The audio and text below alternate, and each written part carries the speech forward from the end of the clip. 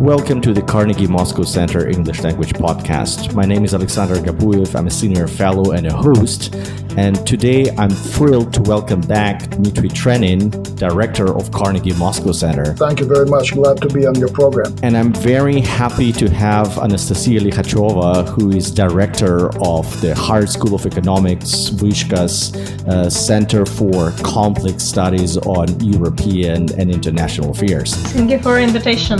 Today we're going to talk about a very new strategic concept, the doctrine on national security that President Putin has signed on July 2nd. That's overarching, to use Dmitry's term, mother of the strategies document that really reflects very important changes in the way that Kremlin thinks about outside world, about the threats, and about the way that Russia needs to handle those challenges.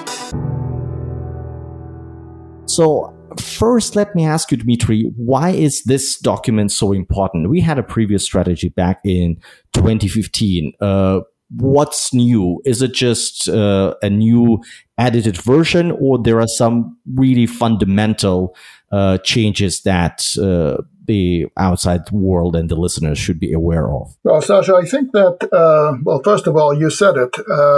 This is the document that is the bedrock of a number of other documents. The foreign policy concept, the various other partial strategies or sectoral strategies. So this is, as you said, overarching document, and it can be seen as a set of guidelines, not only for national security in the traditional, rather narrow sense, but in a much broader sense. And it really covers almost the entire ground of public policy. That's why it's important.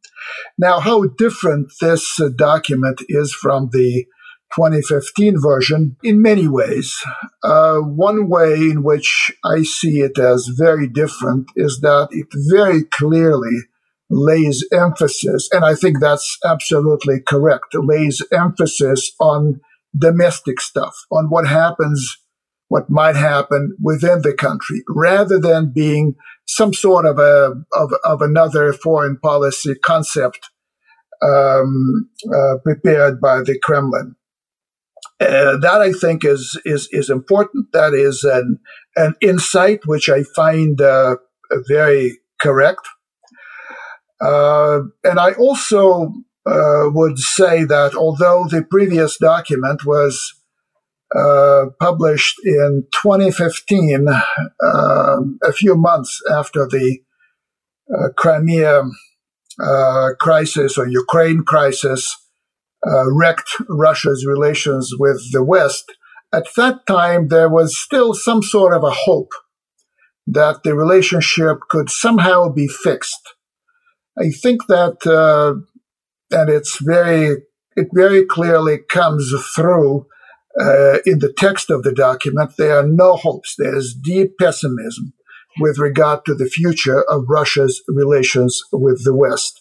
And if you look at the list of priority partners for collaboration, the West is very much down the line, down the list. That I think is very important. And a third element, which I believe is salient, is the emphasis on spiritual, moral, ideological. They don't call it ideological, but let's say also ideological issues. Something that is emerging as an important element of Russia's domestic and to a degree also its foreign policy. So these are the three elements. There are more because the text is very long. It's 44 pages. But these three stand out to me. Thanks, Dmitry. Is it really a document that outlines strategy, that communicates intentions and the understanding of the Kremlin's view of the outside world? Is it something that Russia really will act upon? So how really important it is? Because the national security strategy in the US really lays out conceptual approach of a given administration to foreign policy and national security affairs. Here, how much it's really something that the Kremlin will act upon, or is it just a more bureaucratic document? So we are entering a new political cycle. We need a document. We put it forward. Well, first of all, I wouldn't idealize American documents. They're also bureaucratic documents. And a document like this one, National Security Strategy, is not something like a work manual. You know, it sits on the shelf of a top bureaucrat's in a top bureaucrat's office, and whenever there's a new situation, whenever there's a crisis, he just reaches out for that piece of paper and looks at page or whatever, and has his moves already written down in that document adopted several years ago. It doesn't work that way. It is a conceptual, ideological, political document, which I think to a degree reflects the basic thinking of the top leadership. But it's also a bureaucratic document. Certain things have to be there. For example, it is a tradition of Russian documents of that kind to put relations with former Soviet republics at the top of the list of Russia's foreign policy. They never were at the top of the list of Russia's foreign policy, but it was politically important to put them there, and they stayed there.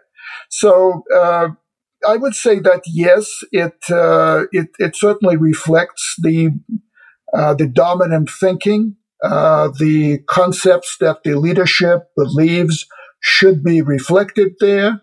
But on the other hand, it's not a guide, a practical guide to policies in given situations, and as such, it's certainly unusable. But it's a useful document for an analyst to see which way the wind is blowing, to see which issues are important for the government writ large, meaning the Kremlin. But we need to understand that documents of this kind are prepared by a fairly, although it's a small circle that is practically involved, but a lot of things are fed into this document from various sections of the sprawling Russian government bureaucracy. And they reflect bureaucratic priorities. They reflect bureaucratic thinking. So it's, it's a document like any other bureaucratic document of that kind. Anastasia, if we look at where the wind is blowing in the national security strategy, I see one very new direction, and that's environment and climate change. That wasn't really high on the priority list in any of the previous documents of that kind. And I think that it takes a pretty prominent place here. So why is that change? And do you think that all of the big challenges of the 21st century, like you really listen to Biden administration, you also listen to Xi Jinping in China, and I think that climate change is very high on their priority list. So is it Russia moving with the rest of the great powers and with the rest of the world? Does it have a sufficient coverage in the national strategy? What's your view?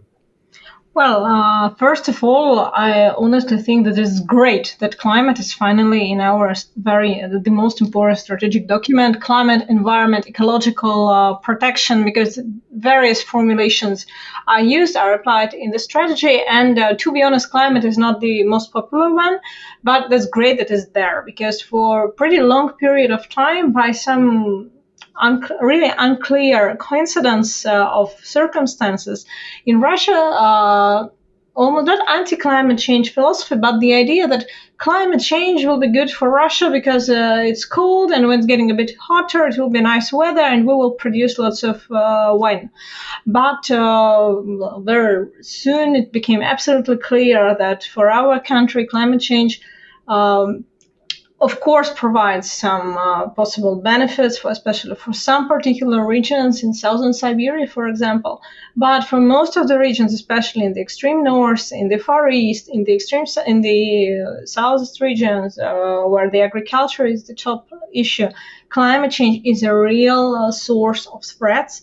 Threats not just of environmental character that we see now in the Far East with new Amur flood, but threats of economic character, of sustainability of local communities, and so forth. So on. If we speak about extreme north, we had a very interesting talk recently with Russian business that works in the Arctic, and on our question, so what you consider as the most important risk from climate change in the Arctic for your operation in the Arctic, the top answer was physical risks. So not just particularly some taxes or extra regulation, but physical risks. They're afraid that their factories that were built here decades ago, they can just crack.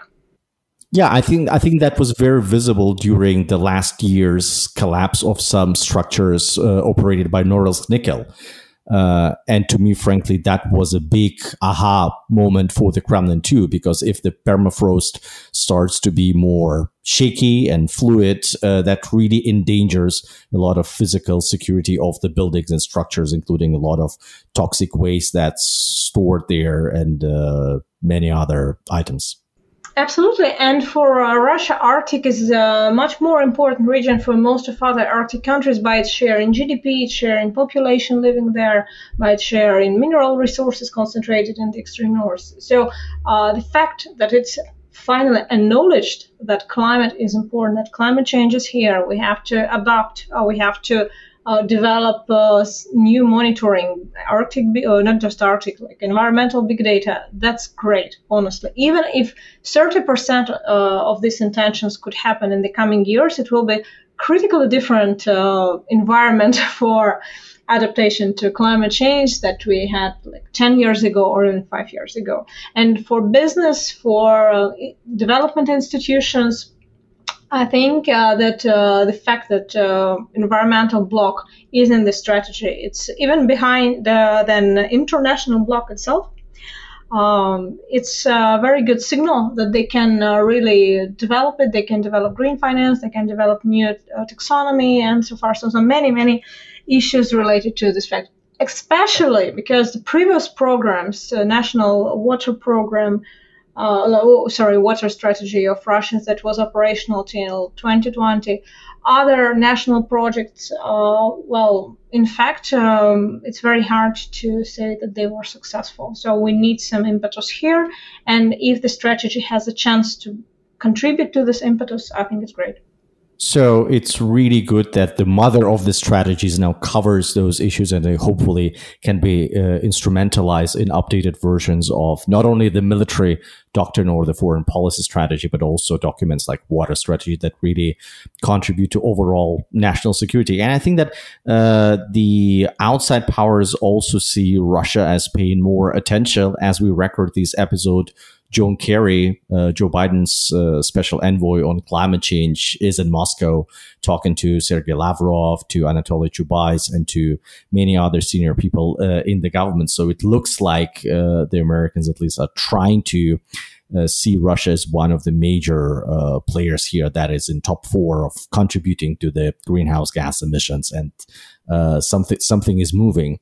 But you mentioned that the climate change and other like environmental challenges has been there, and you in Vyshka talk to businesses that reflect upon that this is a challenge, but it hasn't been reflected in the strategy before.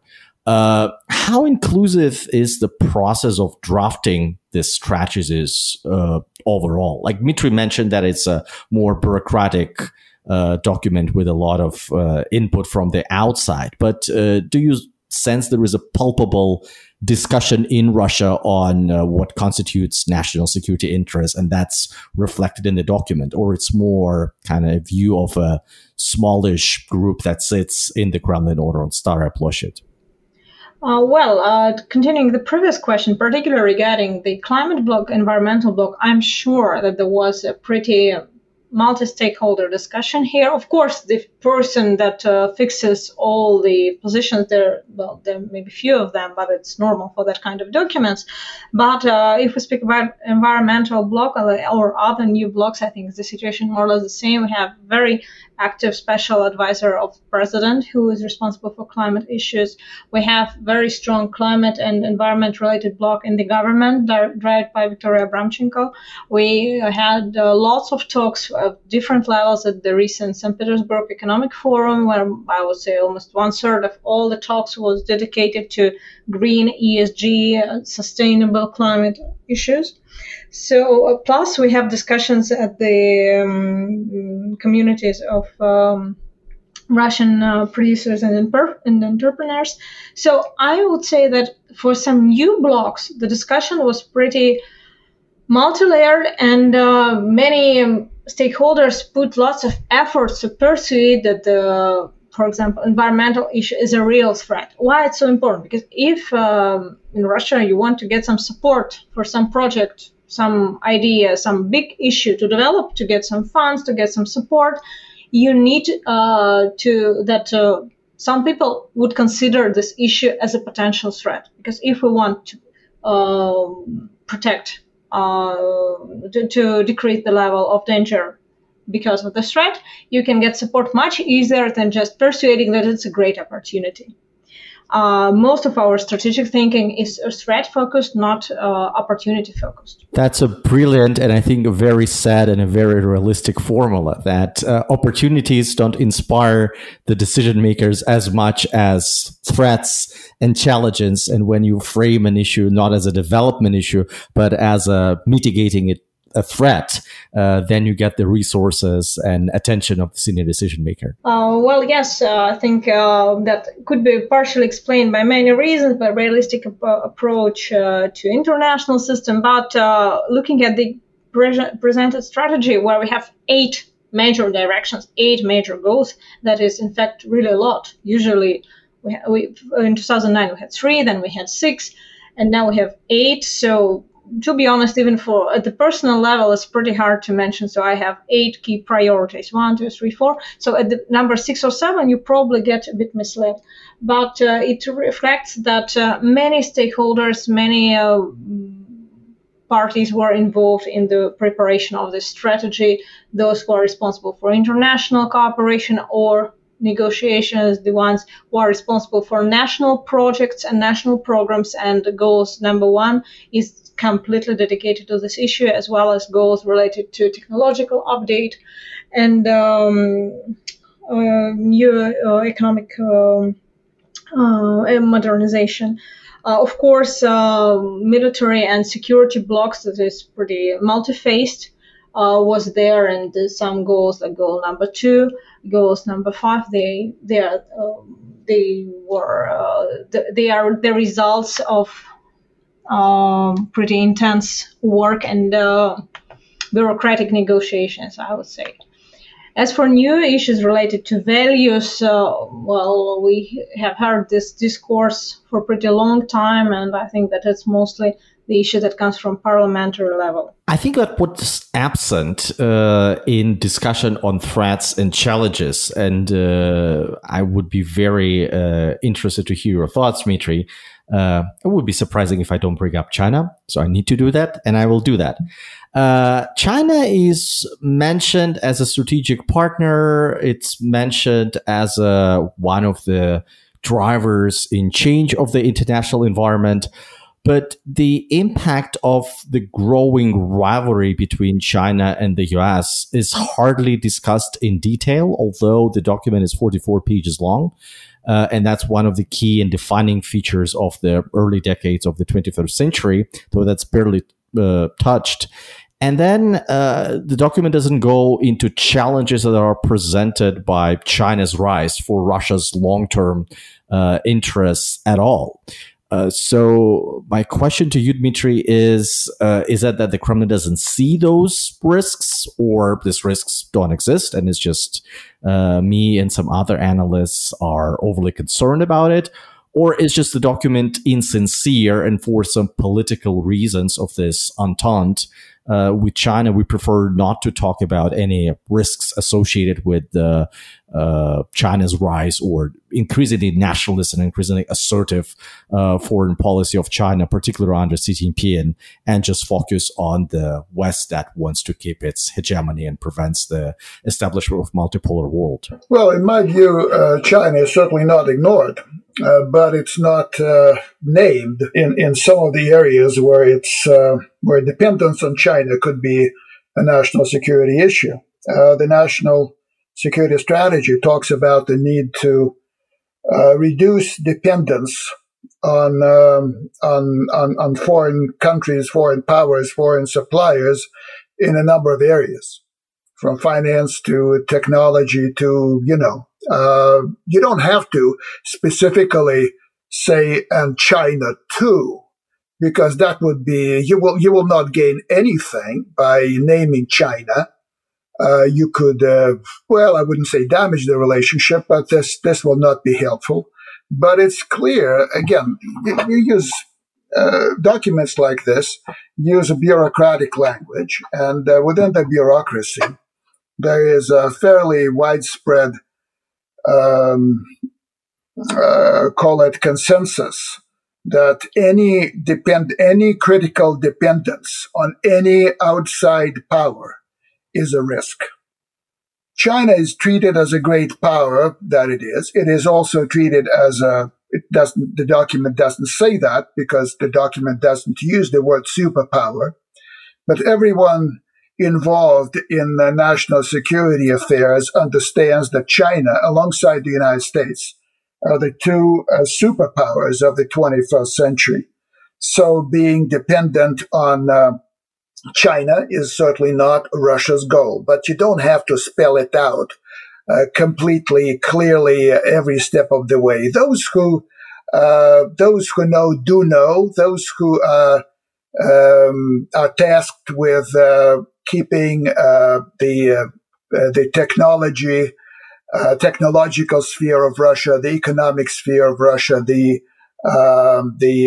financial sphere of Russia, let's say manageable, i.e., relatively free of critical dependence on any outside player. They all know about that. But these documents, as I mentioned before, are also, because this is a public document, and the public document has to be a bit diplomatic, and this is diplomacy, nothing else but diplomacy. So I don't think that people are blind to the dangers or risks, rather. On the other hand, the exalted fears of China are absent from the minds of the Russian leaders, as I understand it. They believe that China at this point has other things to worry about, that China may be assertive and disruptive in certain ways, but at this point, it still knows or still feels what are the limits not to be crossed when it deals with Russia. When China oversteps those limits, as some Chinese officials and others occasionally do, messages are sent to Beijing in a very careful way. But those messages, as I understand, are being received. So I don't think that there's an exalted fear, but there's certainly a deep understanding of the risks of any critical dependence on any foreign power. This document comes from the National Security Council, or officially known as the Security Council of the Russian Federation. And this is not a group of naive people or people who have special affinities toward this country or that country.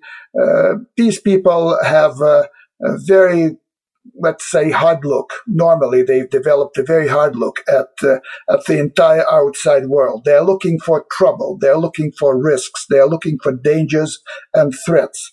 And they do not give anyone, including China, a free pass. But they don't have to display it every step of the way. Thank you. Anastasia, based on what Mito has just said and based on the document, I think that there is a tendency in the national security strategy to prioritize techno-nationalism, sovereignty, and independence from other major sources of technology and finance.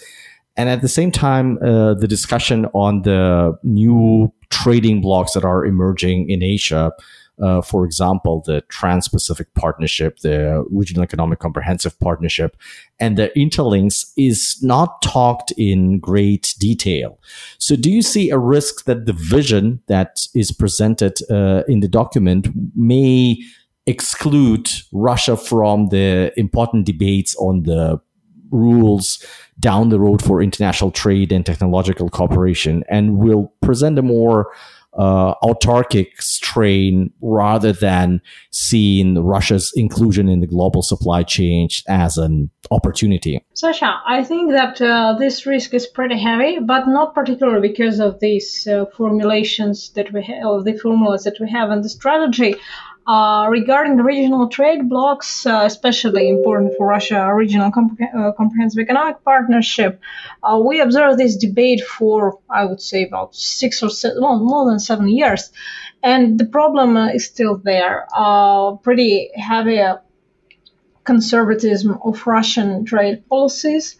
And the argumentation that is popular now is that it's not because of Russia, it's mostly because of Russian partners in Eurasian Economic Union that have the same voice, the consensus principle, and that's particularly Central Asian countries that are afraid of moving forward with trade liberalization, to my opinion, sounds a bit ridiculous because regarding Russian market and Russian negotiational capacities, this could be an issue of profound dialogue.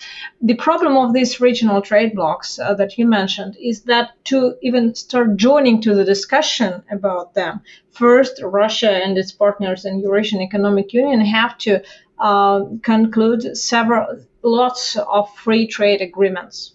And if we speak about, for example, free trade agreement with China, previous examples of that kind of agreements with similar economies like Eurasian Economic Union, it's about 10 years of negotiations. So if in 2030 we want to get FTA with China, we had to start these negotiations a year ago. We didn't, and I think without that kind of steps, it's pretty senseless to put the priority of cooperation and integration into these trade blocks in the strategy or other strategic documents. Because without these FTAs, you can just be a visitor, you can be a guest, you can observe, but you can't overcome the basic condition, not unnecessary, but necessary, but in insufficient condition, FTAs. So without it, it's pretty hard. But it's interesting that, and I totally agree with you, it's interesting that neither is really mentioned or seriously discussed. As we both know, so far, the Russian government doesn't even have a simple computation model on what's the effect of RCEP being framed. And like you hear a lot talking to business people in the field, particularly in agricultural sector, that it starts to affect their operations in China, which is now a major emerging market for Russian agricultural products, that the treaty already does affect their business. So we don't have a comprehensive model on what happens if we don't join the talks, if we don't have the FTAs with ASEAN and others. And neither do we have a model on what will happen to our trade with China and other major partners out there in the Asia Pacific, with TPP, with China or without China, or with the US in or with the US out. So it's not even that we have done our analytical homework of what the exact amount of challenge it is in terms of trade volumes going forward. Sasha, I wouldn't exactly agree here because I know that there were several calculations and some Russian Academy of Science institutions did it and RISI, Russian Institute for Strategic Research. So they do this computation. The problem here, if we speak about any FTA, is that just basic computer analysis, basic model wouldn't probably a good argument, because without clear understanding which is deducted, without which deductions will take place for years and even for decades, this is just analytical exercise. And to get these ideas about possible deductions, you need to start negotiations, or at least pre-work for negotiations, what the other side can deduct, what you can deduct from the agreement. If we speak about China, ASEAN, FTA, there were many steps to get the final point. It took 10 years, but particularly food and food part started in 3 years since negotiations in 2003.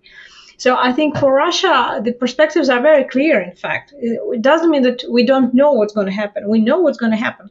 If we really follow the strategy and plan to diversify our industry, if we want to export not just basic commodities and basic agriculture like grain, if we want, for example, to export, kulich, so that is more sophisticated product, we will face very heavy barriers. Both tariff, that is more or less okay, in fact. We are not the only one who face them, but also non-tariff barriers. And to deal with them, Russian Export Center won't be an enough fighter. Otherwise, if we don't really diversify our export, we'll be more or less okay. Not really nice, with some problems, with some extra expenditures on local lobbyists and local consultant firms, but it's possible. So if we really want to diversify, we have to go to these FTA discussions. If we don't really want, well, more or less we can stay as we are, just investing in some local marketing research. That's a terrific topic, and I feel like can contribute to the national discussion on this. So we should record a separate episode on this, probably closer to Eastern Economic Forum.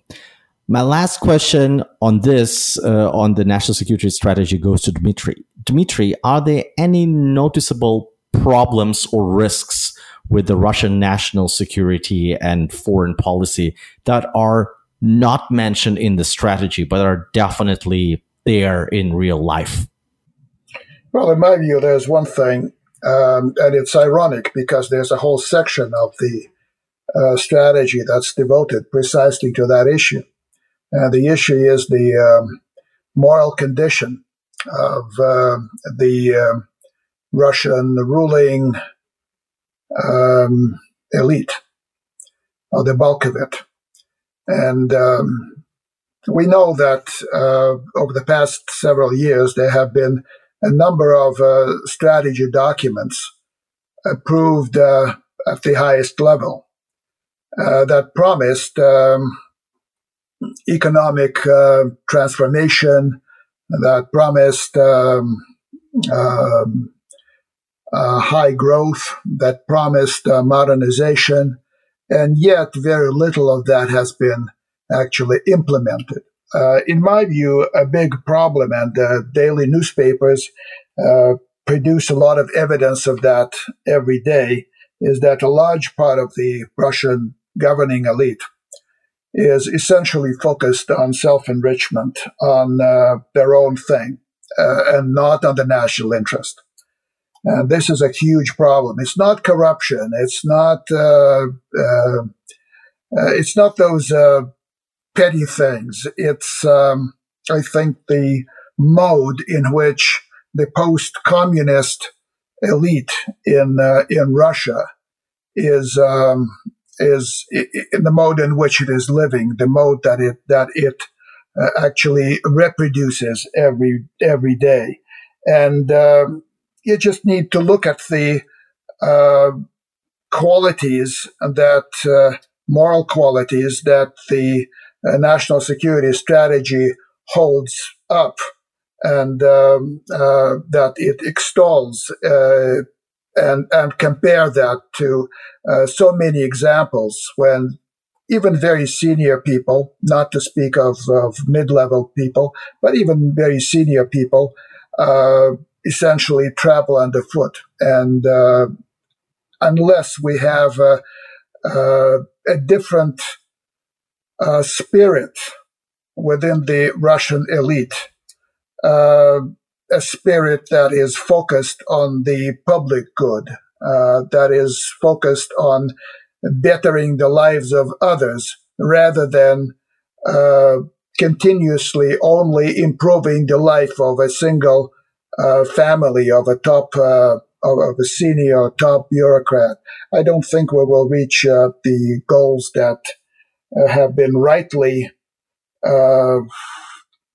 formulated in the national security strategy. So that is one thing, but I believe it's a very big thing. Thank you so much, Dmitry. That's I have to agree. It's very sobering. You write about this in your book, and you write this about this in your latest analysis on the national security strategy. And I encourage all the listeners to read it carefully. Thank you so much, Anastasia and Dmitry. I think that we covered a lot of ground. We definitely need to return to many of the directions that we outlined in the future episodes. The most immediate challenge we are facing now, beyond climate change, it's very hot in Moscow, obviously, is COVID. So I wish everybody to be safe, to get vaccinated, and to spend a wonderful and safe summer. Thank you. Thank you very much, Sasha, and thank you, Anastasia. Thank you, Sasha. Thank you, Dmitry Vitalyevich, for an amazing discussion.